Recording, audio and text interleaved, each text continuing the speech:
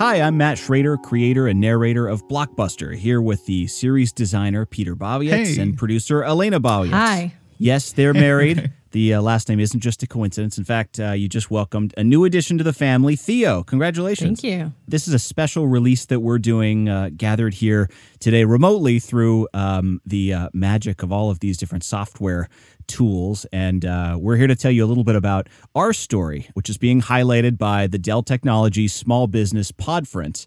Think of that as a TED Talk from creatives in the podcast space. But before any of that, we want to give you a little update on the upcoming season 2 of Blockbuster. If you've been following us on social media at Blockbuster Pod, you'll see we've been received so warmly by press like Forbes, The Verge, Gizmodo, and we've been honored to win Best Creative Podcast at the Adweek Podcast of the Year Awards, and are in the running now for the Peabody's, the Webby's New York Festival Radio Awards, and several others. So we're really, really excited. It's not something we thought about much when we started this series last year, but quite the motivational boost for us as we were recording actors for season 2. Thanks for getting the word out about Blockbuster. It has really worked, and it's so fulfilling to hear from people saying they listened, they ugly cried at certain scenes. We're so honored to be able to make these kinds of things that people will appreciate and care about as much as we do. Yeah, and we've been hard at work on season 2, as some of you might have noticed on our social media. And although, like everyone else, we've been hit by the coronavirus thing, well, we've managed to adapt, like also all of you. So we have a brand new remote workflow, and we managed to finish all of our recordings in that fashion. And the great news is we finally have a release date, and we're set for a release in June. And yeah, so we have a lot to share. So first of all, just like last season, is going to be incredibly immersive. It's a Are we giving spoilers here, Peter? Not too much, but it is going to be immersive. Go ahead. We can give away a little. It's going to be a slightly different story, but we're going to be as big and as bold as before. And of course, like last time, it's researched to the tiniest possible detail. We're as true as it gets to real life. And again, it's a biopod. It's a biopic podcast, as The Verge called us. Biopod. The origin of that is still kind of up in the air, but we think Elena invented it. Yeah, Elena thinks she invented it. Coined. But there are contenders. And we're also going to be a bit longer. We're going to have 10 episodes instead of 6. And we're going to be a bit more expansive, because this time around, we have over 75 characters. It's a lot. So many. Yeah, it's been so much to juggle, but we think we're going to pull it off. Yeah, I mean, it was a really long recording process, but we managed, and everything turned out to be really amazing, especially considering what's happening around us. Right. It's self-contained. This season, in some very delicate ways, connects to season 1, but you won't need to understand season 1 to listen to season 2. And just like season 1, it's an incredibly powerful story. So obviously, I know some of the sound design that I've heard. Well, we won't play it up too much because expectations are always the enemy. But it sounds so cool. I can't wait to share it. So there's still a couple things that we have to do, and unfortunately, coronavirus is kind of throwing a wrench in the whole process. We still have to do loop group, which is when we get a bunch of actors in one room to be our mid-ground background. That's very specific to some of the scenes that we're shooting. Unfortunately, because of coronavirus, we can't put more than one person in a room. So we're trying to figure out if we do this remotely. But one thing we can tell you is we're already so proud of this one that, well, we can't wait to show it to you guys. And what is this season about? Well, there's going to be a trailer coming out soon. So I'm not sure if we can say more. Stay tuned. Stay tuned. Maybe it'll be coming out around the corner. Yeah. Follow all of our social media. Follow social media at Blockbuster Pod. And listen in detail to this episode, because we'll keep on dropping small spoilers. We can promise that. So about this episode, it's a weird time for a small business like ours, probably like yours too. And we've had to adapt and solve problems like recording together. I mean, right now we're in 3 separate locations and we're recording ourselves and we're having a dialogue. We can see each other, we can hear each other, but remotely. We still had to figure out how to interact, how to collaborate as efficiently as before. And the truth is, it's not easy because we're dealing with creative ideas, storytelling. We're talking about emotions, and Yep. it's much more difficult to talk about those things when you don't feel the other person next to you in the room. So we wanted to share with you guys a bit of our journey of how we went about starting this production company that specializes in storytelling and all those stages that we went through. So if you follow us, and please do subscribe to Blockbuster on all of your podcast listening apps, but you'll see that the author of the series is Epiclef Media. I think now it says Epiclef Originals. And as some of our listeners may know, that's my company that I started in 2015 when I left my job as an investigative journalist. I was with CBS at the time. I put my own savings and credit cards and a lot more into camera and audio equipment to start filming a documentary. And that was a film about the world's most well-known film composers, like Hans Zimmer, John Williams, of course, Danny Elfman, like 50 others that we ended up interviewing. And that film was called Score, a film music documentary. It's where I met Peter. It's where I met Elena. And Peter and I worked together on that film. He did the sound for it. He won awards for the sound for it. And its success led to a spin-off interview show that we've been doing for the last 3 years called Score the Podcast. Amazing. That interviews a lot of these composers working on modern things. And it's a cool kind of, peek behind the curtain. And that all led us to this idea for Blockbuster, which is a scripted narrative miniseries that put kind of my journalism background and Peter's extraordinary sound design together into the same kind of product that we could, it hadn't been done before. This idea of that word again, biopod.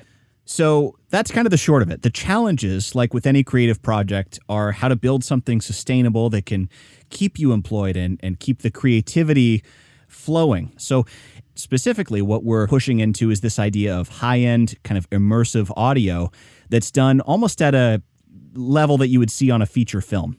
The storytelling skills. Yeah. And that's what this episode is about, the risk we've taken to build what we have from scratch with our own sweat and blood. This episode is also part of a broader series on small business success from Dell, which is supporting hundreds of small businesses in the wake of the coronavirus lockdowns. We do want to recognize and acknowledge Dell for this. As a lot of advertisers have pulled out of podcasts due to economic uncertainty here, Dell Technologies has been incredible in supporting and highlighting the Small Business Podference series of talks. We really applaud them for their commitment to supporting small businesses in trying times, especially those like ours in entertainment, which are completely shut down because you cannot work with actors and be on sets and have a lot of people together, and this is what filmmaking is all about. So that economic uncertainty is a big factor anytime you're starting a business, and especially now, and for a lot of the businesses that already exist, they're working through these things. So really in this episode, we want to talk about 3 things. The first of these is our own kind of journey as a creative team, building and organizing, creating, investing in the future that we were trying to build. When we were first starting on Blockbuster, there was no such thing as kind of a true drama series yet. So kind of how we overcame the initial trappings of any small business, which are you're having to invest in something that takes some risk. The second thing we want to talk about is what we and other small businesses have in common with some of the biggest risk-taking entrepreneurs in the world, including the names everyone knows, the Thomas Edisons and the Alexander Graham Bells, some of the dangers and secrets and then the rewards of being an entrepreneur there too.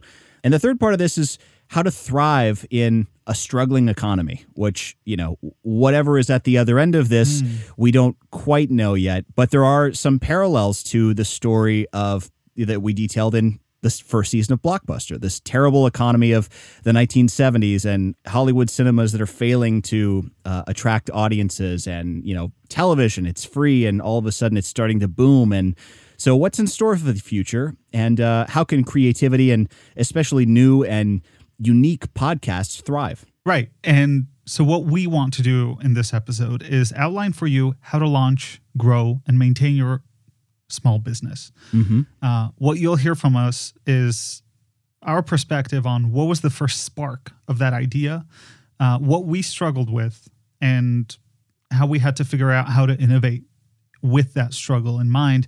And finally, how we've grown that concept, that spark, with all the issues that we saw, how we've grown that into an actual business.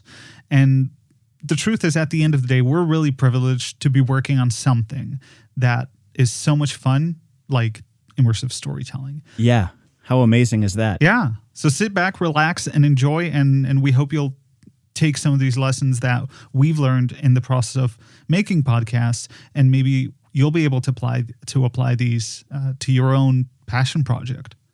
So let's do a quick background on each of us on this call. I'll start by telling you a little bit about Peter, who is the first person that I met, I think probably a few days before Elena. He's one of the most prolific young sound designers in Hollywood. Since I've known him, he's gone from doing little documentaries and short films at about the film USC music. Film School, to enormous movies like last year's Midway from director Roland Emmerich, and of course, score a film music documentary. Yeah. He works on so many films from Universal Pictures, some Disney things, some other major studio projects, and some TV shows, including Modern Family. He's won awards. He's been nominated for a lot more. And creatively, Peter is part innovator and part execution, which will be important as we kind of detail some of the ingredients that go into the recipe of kind of building a small business. And he's from Poland. Yes, I am from Poland. And but really, the approach for every single project, every single movie, every single story I tell is to approach it as an entrepreneur, as a business venture, and to manage it with that mindset. In what I do, there's always an aspect, a goal of making it exciting, fun. You can hear that in Blockbuster when George Lucas is holding up the phone while John Williams is playing the Star Wars theme. And we travel through the phone line to Steven Spielberg listening on the other end. But the other aspect is just trying to support the story, tell it with sound. And sometimes there won't be narration or dialogue. And we start drawing places, events, or feelings with sound. But we try to build those pieces in a way that's not confusing or disorienting. It might be the way someone walks, right? Because we walk in different ways when we're excited. Or how George fumbles with paper and pen when he's coming up with the names of all the characters of Star Wars. And so we hear those hesitations in the pencil, right? Those little things, but they're never undermining or, God forbid, eclipsing the story with something distracting or confusing just because it sounds cool. The story has to come first. But to get there, we also need to physically and creatively produce it. And that brings me to Elena Bovitz. How about that transition? My wife, but also the producer of Blockbuster Season 1 and the upcoming Season 2, as well as all the other projects that we've got in development. Oh, the top secret ones. Elena's background is she's a film producer, just like me. We met at USC. She's produced several feature films that have went on to either film festivals or you can watch them on VOD. And Elena grew up in Moscow. Just like me, she came here to the US to work in film. But prior to working in film and podcasts right now, she was a journalist. So she also, like me, had to transition into this new world, into this new career path. So there's also a bit of this entrepreneurial twisting and bending that we had to do. And you both met at the School of Cinematic Arts at USC. Correct. Yes. And Peter has days of audio recordings of Theo, which he's been maniacally recording. And I'm sure they will make their way into films and TV shows soon, or maybe even Blockbuster at some point. Yes, unfortunately, I already rigged up microphones permanently next to his bed. So they're rigged onto his bed, like he drilled into the crib. They're permanently screwed on there, so he can't rip them off. You know. Basically, our main philosophy is to try and treat podcasts like we treat film productions.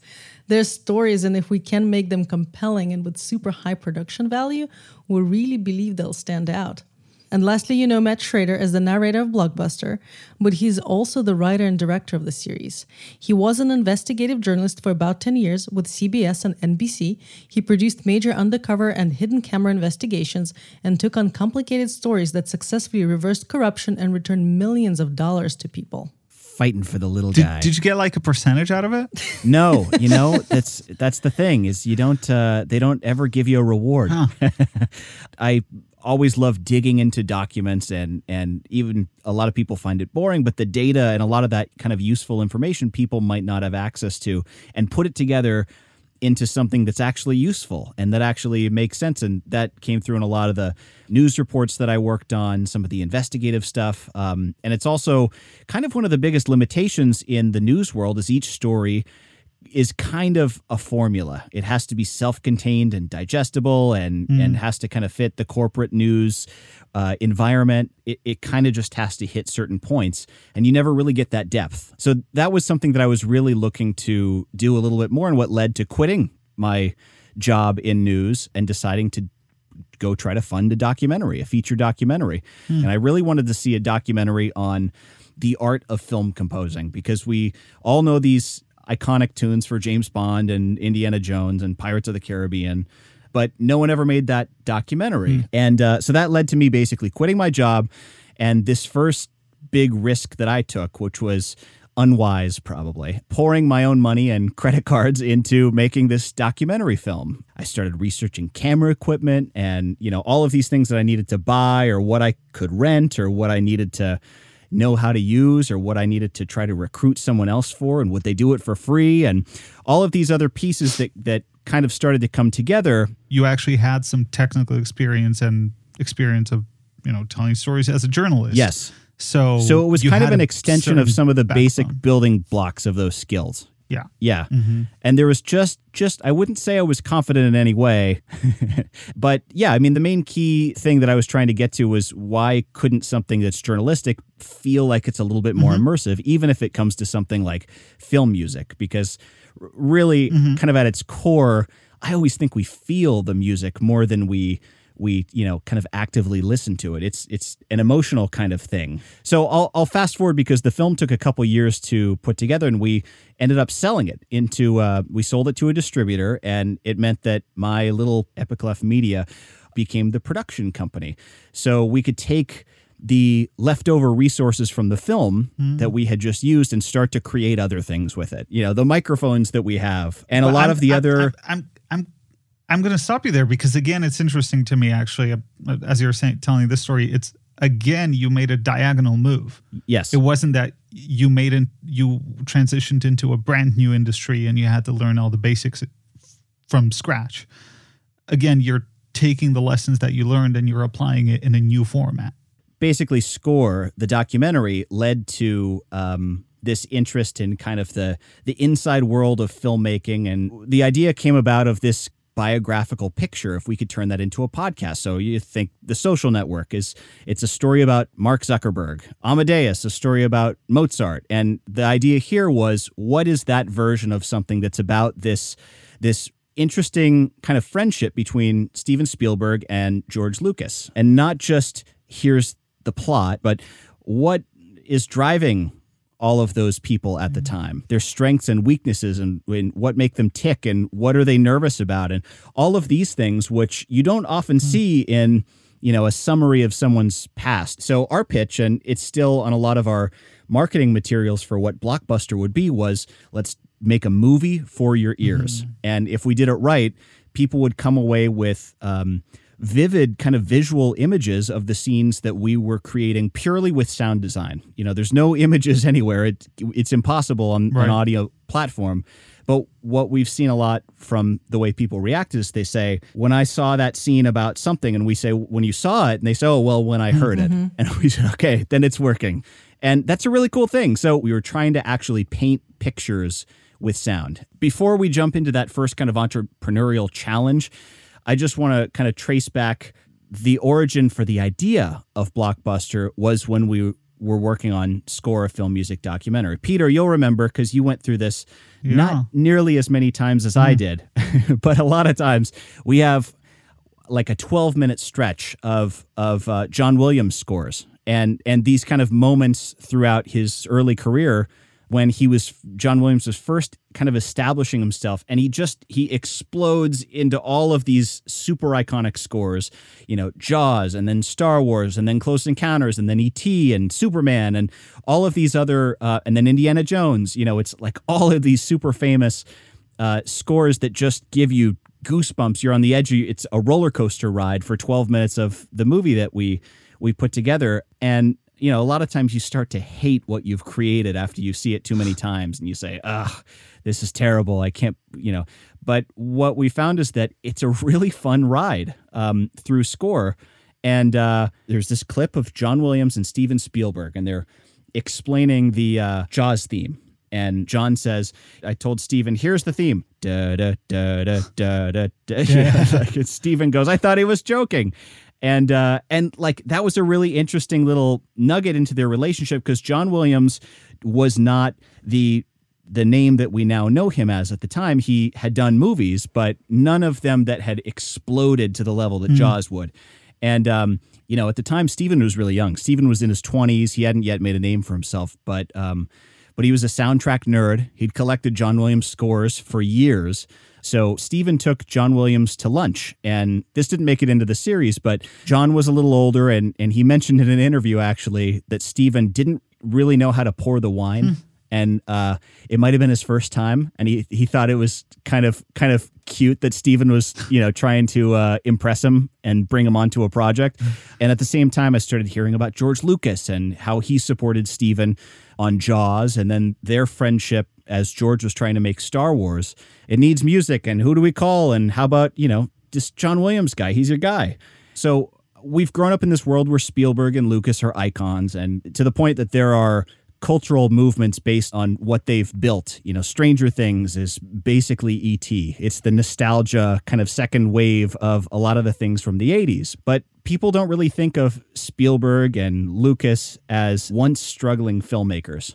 They were trying to build things too, and they were taking on a lot of responsibility, is very entrepreneurial. Slightly different model, but they are the captains of this ship, and they have this budget, and they have this vision, and they have to execute, and they have to get the right people to help support that and grow that. And absolutely. And I think it's also something to do with the specifics of the film industry, where this by no means is a 9-to-5 job. Now, season 2 of Blockbuster is going to advance a few of these things, which we can't quite talk about just yet. So be sure to subscribe and all of that good stuff. But the really powerful thing to me in doing a lot of the research was they had to fight for it. And it's all about building this vision. They're building their own kind of unique business here. And just like small businesses, a lot of films will lose money. Most films lose money. And it's all about fighting for that shot at actually being a success. And if I can just jump in. What happens with Jaws is they finally get it. And just like a movie, you have to be passionate about the story you're telling. It's the same thing that applies to business, right? Where you can't make a business that, out of something you're not interested in, like, right? People go into a business, start their entrepreneurial journey because they're passionate about some idea, because they see a problem, they find a solution to it, and they're like, I think I can make money on this. And movies are the same thing. And those guys, they coined the term blockbuster, right? Right. It's their own category of movies, which nobody thought would ever happen. Right. You're crazy. Exactly. So our first challenge in making Blockbuster, the podcast, was figuring out how to take that idea, that spark that Peter talked about earlier, and turn it into something that other people would care about and would appreciate and could potentially make some money, at least make its money back. And really, we were just trying to make something that was as good as it could possibly be, as good as we could possibly make it. And, we were looking at something like $75,000 to make all of the podcasts from scratch. And, that's actors, that's the recording equipment, storage tools, that's the expertise, studio rentals, right? And all of the voices, the loop groups, and music, legal. Then there's everything. the legal and production, and the other elements there that a lot of people don't think about, the insurance. All of these things have to be part of this. All of that had to be built from scratch. So we had to develop that business plan. And we were talking about starting a new genre of scripted content, basically. I mean, no one has done this kind of biopic model.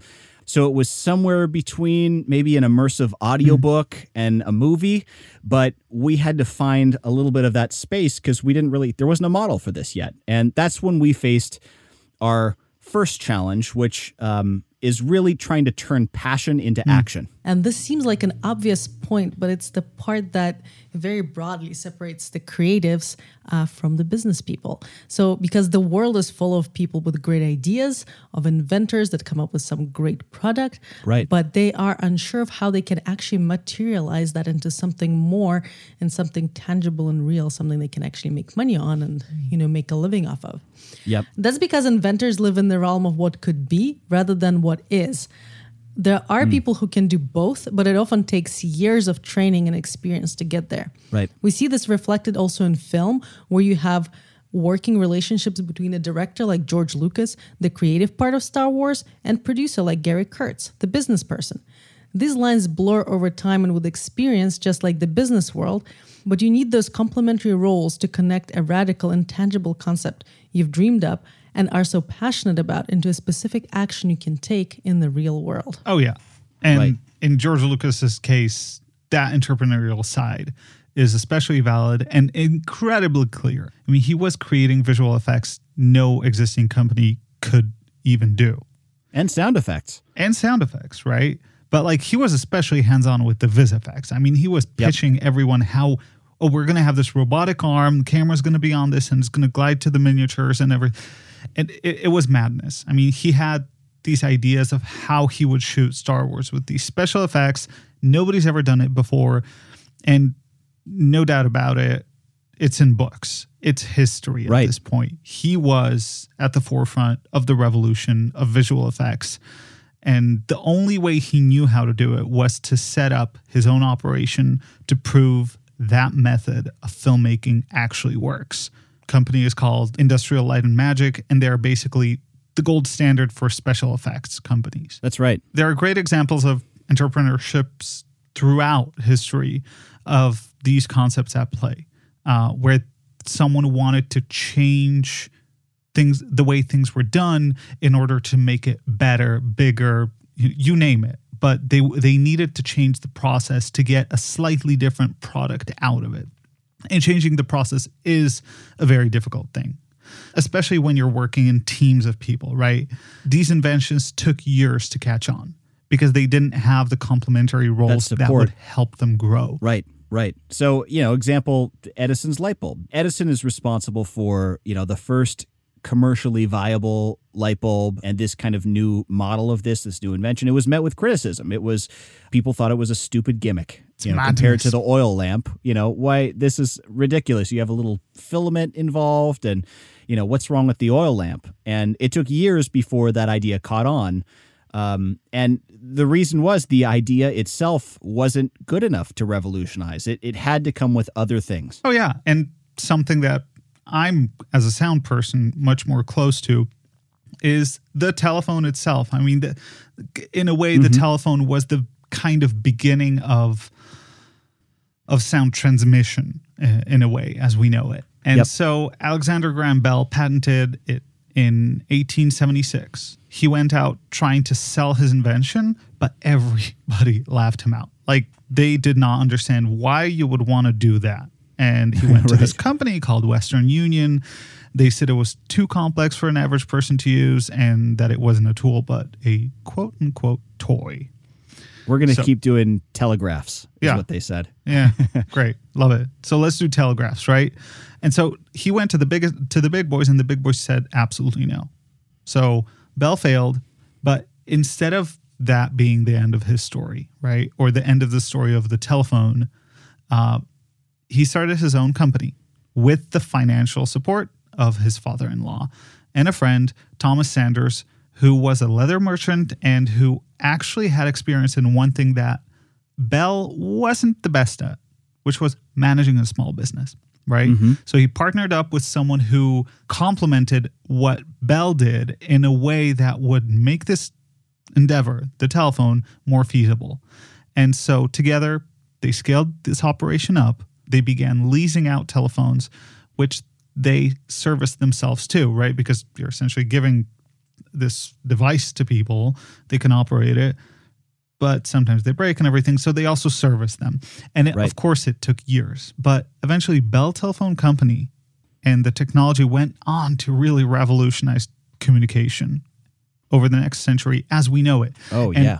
And it not only became a revolution of its own, but everything that we do nowadays, whether it's the cell phone you're holding, right, or the internet you're using, there's a very high chance it's running over regular phone lines. I mean, it became the backbone of our civilization. All communication, right everything that we're using right now during, these coronavirus has been enabled as a result of this. Of this partnership of two people, right? Mm-hmm. And so just looking at the big picture, Bell's idea was amazing. And he had a passion for this. He knew what he was doing in 1876. But that wasn't good enough because he didn't have the partners. He didn't have the support that he needed to make this an actual feasible product, right? This guy, Thomas Sanders. Correct. The leather merchant. Correct. So he's the guy who knew how to run a business. And passion became action. A vision became an executed reality. And that brings us to the next stage for many entrepreneurs. Yes. Using the haters to your advantage. The second challenge here, because once you get in to actually creating something, you're going to be challenged. And, when we first started out filming interviews for Score, the documentary, the feature documentary, I didn't know anyone who was a film composer. Of course, the first question everybody and their agent has when you email them or you call them, they say, who else is participating? And no one wants to be in it if nobody else is in it yet. And so there's always this question of like, how do you get that first kind of critical mass to be able to actually say, oh, well, we have, A, B, C, D that are all part of this. And then that hopefully makes it a lot easier because people trust, okay, if they're in it, then this must be legit. It was extraordinarily difficult to get the first interviews because our answer was no one yet, but we hope to get, such and such. And then we have this laundry list of composers that we were hoping to get access to, who are way too busy to sit down with us based on just some cold call to their offices. And we had some people refuse at first. I remember one composer who shall not be named now, but a very, very famous composer who... James Newton Howard. No, it's not him. But someone who Wait, you got to back up. We have to cut this out. It was someone who just said, I'm just not that interested.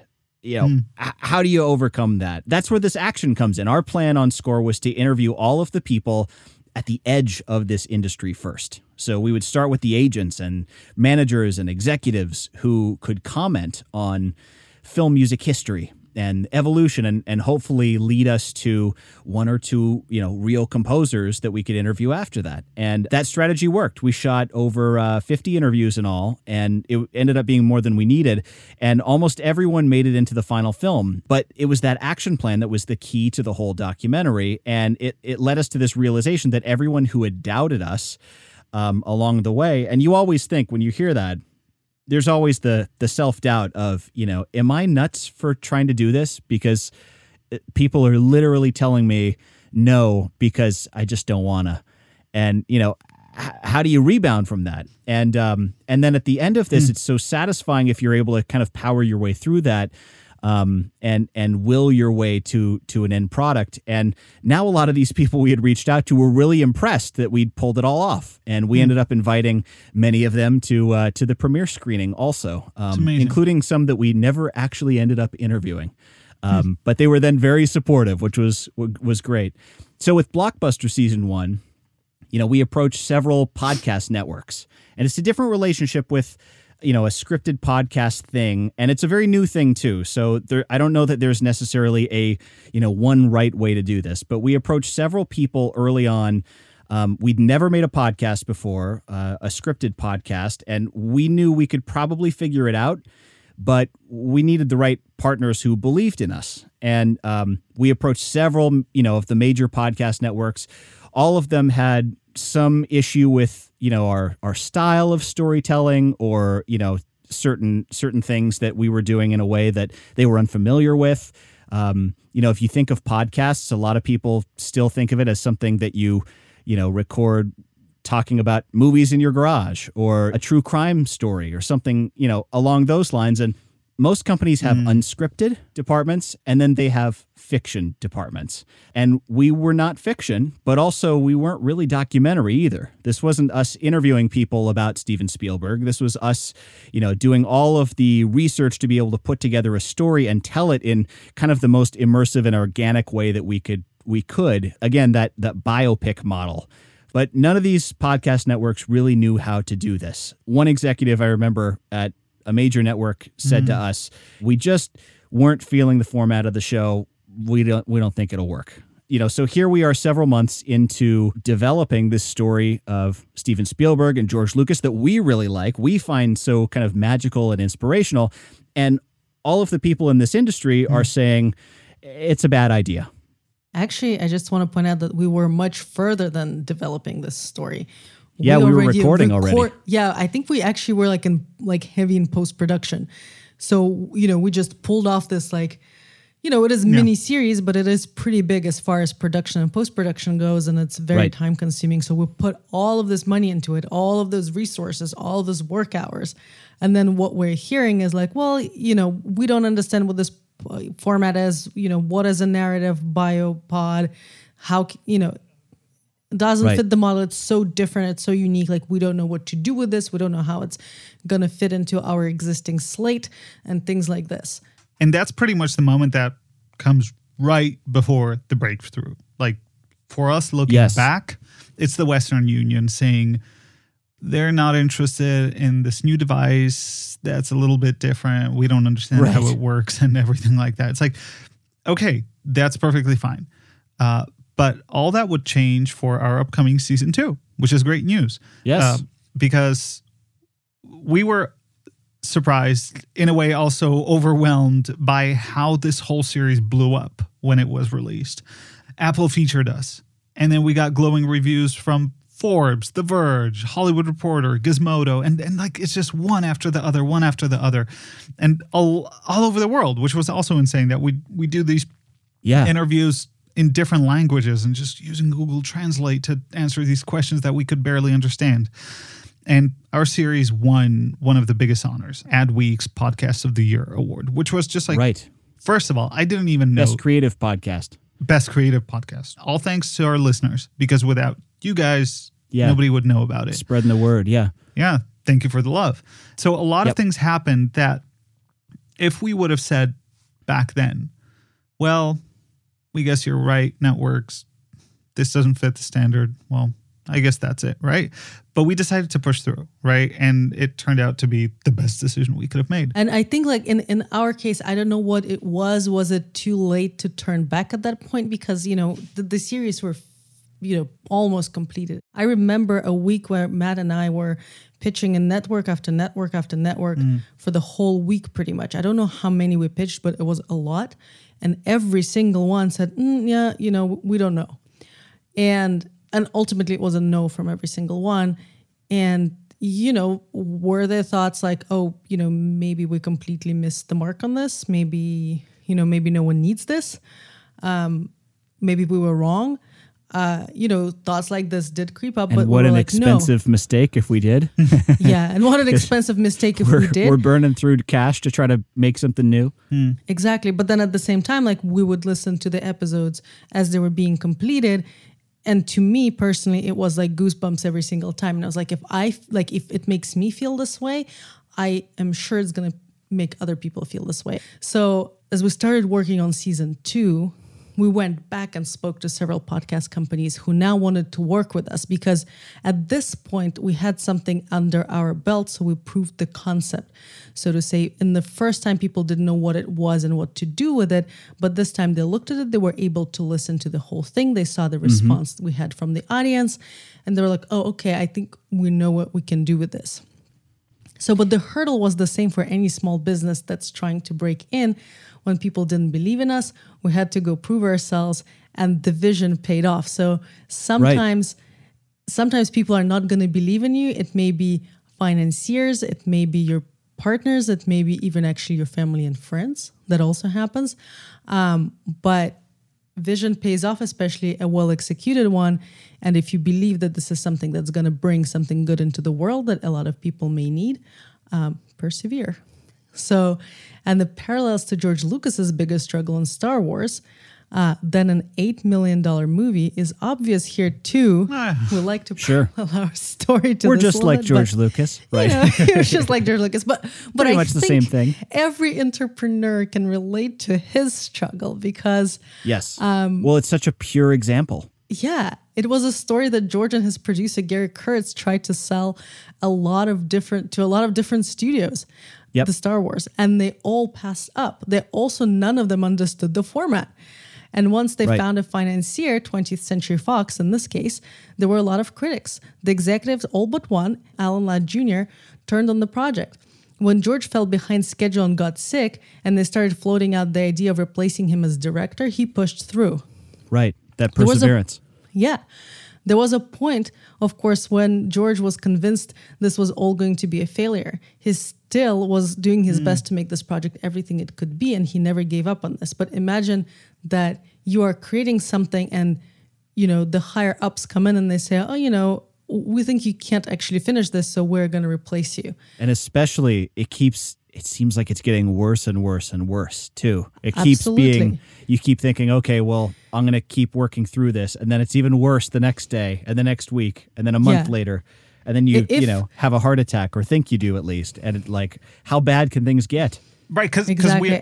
we had to pivot at one point, right? Right. Because we assumed this is the way it's going to go. And turned out, no, that's not how it was meant to be. We had to pivot. And that was the problem that we have to realize as entrepreneurs, that there's a point in time where you just have to pivot. Yeah. You never want to give up on what the vision is if you think it's a winning vision, but you definitely need to adapt as things come and go. I think there's a balance also. If you have a vision and your project costs, $10 million and you only have $100 to your name, right. maybe reevaluate here. Do not put your family in peril. So that's why this series didn't star Leonardo DiCaprio. Yeah, exactly. So, there has to be a balance. You have to, weigh your chances before you embark on such an endeavor. Yep. But yeah, Star Wars could not have revolutionized the world if George Lucas had given in. Right, but you'll also agree that the inspiration also kicks in again for us on season 2, right? Oh, absolutely. Where we know this is working, and the lessons that we learned before we did Blockbuster, and then the lessons we learned on Blockbuster season 1, we're applying all those, and it's just like turbocharging the whole project suddenly. I mean, okay, so George Lucas is kind of like the inventor, Alexander Bell, right? Mm-hmm. He just needed help and support to build the product, the business, the process that he wanted, the try vision to that he achieve had. this vision. He Yes, needed right. someone to back him up in the whole thing. Mm-hmm. And we're not talking about necessarily financially back him up, although, of course, that's part of the whole thing. But for George Lucas, I think that was Gary Kurtz, right? 20th Century Fox. Definitely. And the first trying to get it, legs in the first place, have some studio interested. What do you think, Universal? No. What do you think, Paramount? No. What do you think? All of these, eventually they end up with 20th Century Fox. Yeah. And it was Gary who believed in it. And with Gary came 20th Century Fox. And then it was his wife, Marcia, saving him. Yep. Right, in the edit process. It was John Williams stepping up and making something that's never been done before, a space opera. Yep. His friend Steven Spielberg, and everyone. I mean, I remember that scene in the Chinese restaurant, right? It was a terrible screening for friends and family. All these people around George Lucas decided to just embrace his vision. They went to this Chinese restaurant. They picked it apart. They said, here are the problems with this. Exactly. And they took it apart like a puzzle, and they reassembled it. And all George needed was some nudging into the right direction. I mean, the vision was there, right? Right. He just needed the right support. And I guess that's also really important.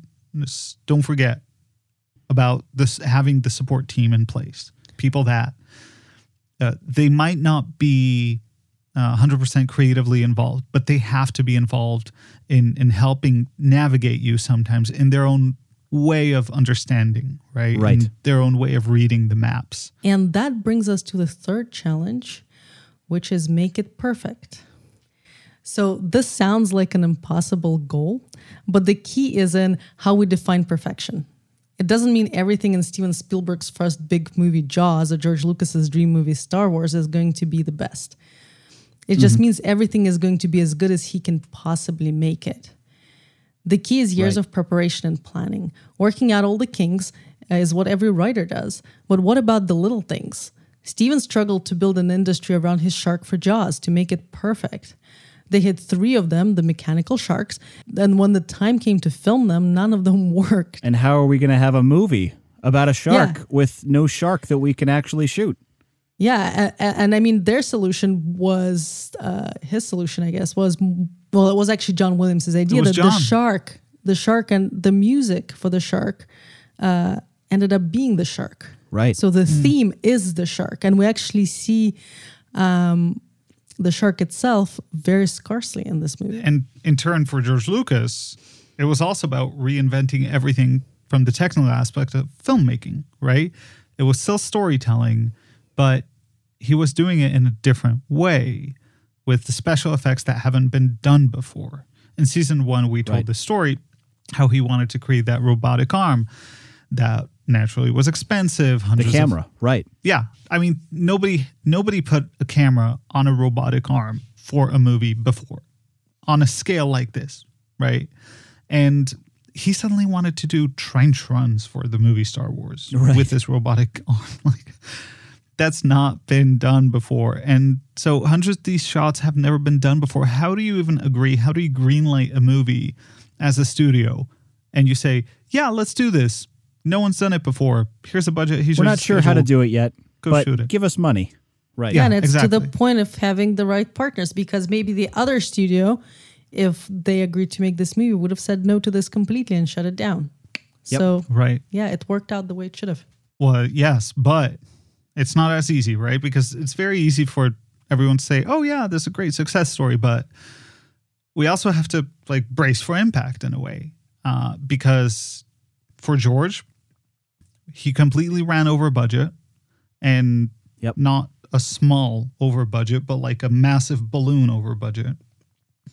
It backfired on him big time because he basically kind of had a heart attack, didn't have a heart attack, but had a heart attack. And he was just pushing it so hard, no matter what, that, I mean, essentially people start turning against you also. You start making more enemies. You become aggressive. He put his own money, his own wealth, his relationship with his friends, family, right? Even with his wife on the line. He was all in, right? He was all in, and he knew at that point, he saw that what he was creating, that was worth it. That vision was starting to take shape of something material, and he knew he just had to push through it. Just the best possible version that he could have made at that point. And I mean, I'm sure there's regrets and things could have been done differently. Of course. But right. There always is. And our new season ties into this story of the entrepreneurial struggle too. And, you know, again, we'll have a trailer out soon. So be sure to subscribe to Blockbuster on all your favorite podcast apps. But our lead character encounters obstacle after obstacle and doesn't understand why the ideas are failing. And the only way out is to try to, you know, dig deeper, fight your way out with the tools that you have. And if you don't have the tools, you make them. Yeah. You know, you got to either find them or make them. And anything less than perfect will never be good enough. Oh, yeah. You know, in the case of Epiclef Media and what we're doing in podcasts now, that means, you know, I've always thought it's improving by 1% every time. You know, each time just get it a little bit better. And then that 1%, you know, compounds, if you know anything about how the math of that works. And it's, you know, after 2 months of 1% every day, you know, the podcast is 200% then. You know, it's twice as good as what it was when it was first, you know, written on paper. And now we've made it even better. And then if we're doing something to 8 months, you know, like we I think did about 9 months for season 1 of Blockbuster, That's 1,000%, 10 times better than we originally had it. And, in some filmmakers' cases, this goes on for years of just trying to punch it up a little bit, bit by bit. And their aim is really just to try to reach something that's unattainable, that idea of perfection. Oh, yeah. And, you go until it's perfect. If it can be a little bit better, yeah, take that every time. Do it every time. Yeah. Oh, yeah. How many times did we nudge dialogue around? We never stopped doing that. A half beat of right? this, and I think we're still doing that. We never stopped doing that. We're nudging all the time until we have, scenes that we really love. Scenes that make you feel. Yeah, scenes that make us feel, and we hope that it makes our audience feel too, right? And with the guiding principle of let's just get this 1% better. And sometimes you luck out and it's 10% better, and you think, "Wow, we really found it here." But just if every move you make will improve it a little bit, you're eventually going to get there. But our challenge is really in fixing everything that we notice that can be improved, and it's about making those moments powerful, making it matter, and at the same time giving it a feeling of perfect. What you come away with is a creative product that you're proud of. And after our first season aired, and even before we were in the running for any awards, Cadence 13, a major podcast network, expressed an interest in working with us for this season, for season 2. In many ways, they are our Gary Kurtz, our producing buddy. They handle the parts we're less familiar with, the parts they know from their breakout shows like To Live and Die in LA. And the original series, that's the key. That's the key. That's where you want to take off. We know what we don't know, and we end up with a complementary relationship that allows our business to keep building and growing. Because of SCORE, we have a successful now spin-off podcast series that interviews the top film composers in the world called SCORE the Podcast. Just interviewed Danny Elfman, where we have a wonderful music sponsor that supports that series in similar ways here. And ultimately, we get to do what we really love and tell powerful and inspiring stories for a living, to share them with you for free. And pardon the ads, that's how all of this gets made possible. But we now have plans to make several new biopods in the future, plus our first fiction series that we've been developing. Epic Live Media is a small business that really couldn't have existed 5 years ago, right? It's an emerging field, these podcasts, and there's a unique angle of high production value that we have, and we also have original score and true stories that have never been told in these ways. We got to this point through hard work and public support, through all of you fans following Blockbuster and SCORE on social media, and then us building the next thing. You learn something new each step of the way, and then you apply those lessons and make the next one a little better than the last one, and then the next one even better. We turned our passion into action. We overcame the people who doubted us, the haters, the people who turned us down, and we get to make things other people will enjoy for a living, as perfect as we're capable of making them. 1% better every day. And we're finishing the next season of Blockbuster now. It's the most advanced thing we've ever made. The story is intoxicatingly inspiring. The sound design makes you feel like you're there.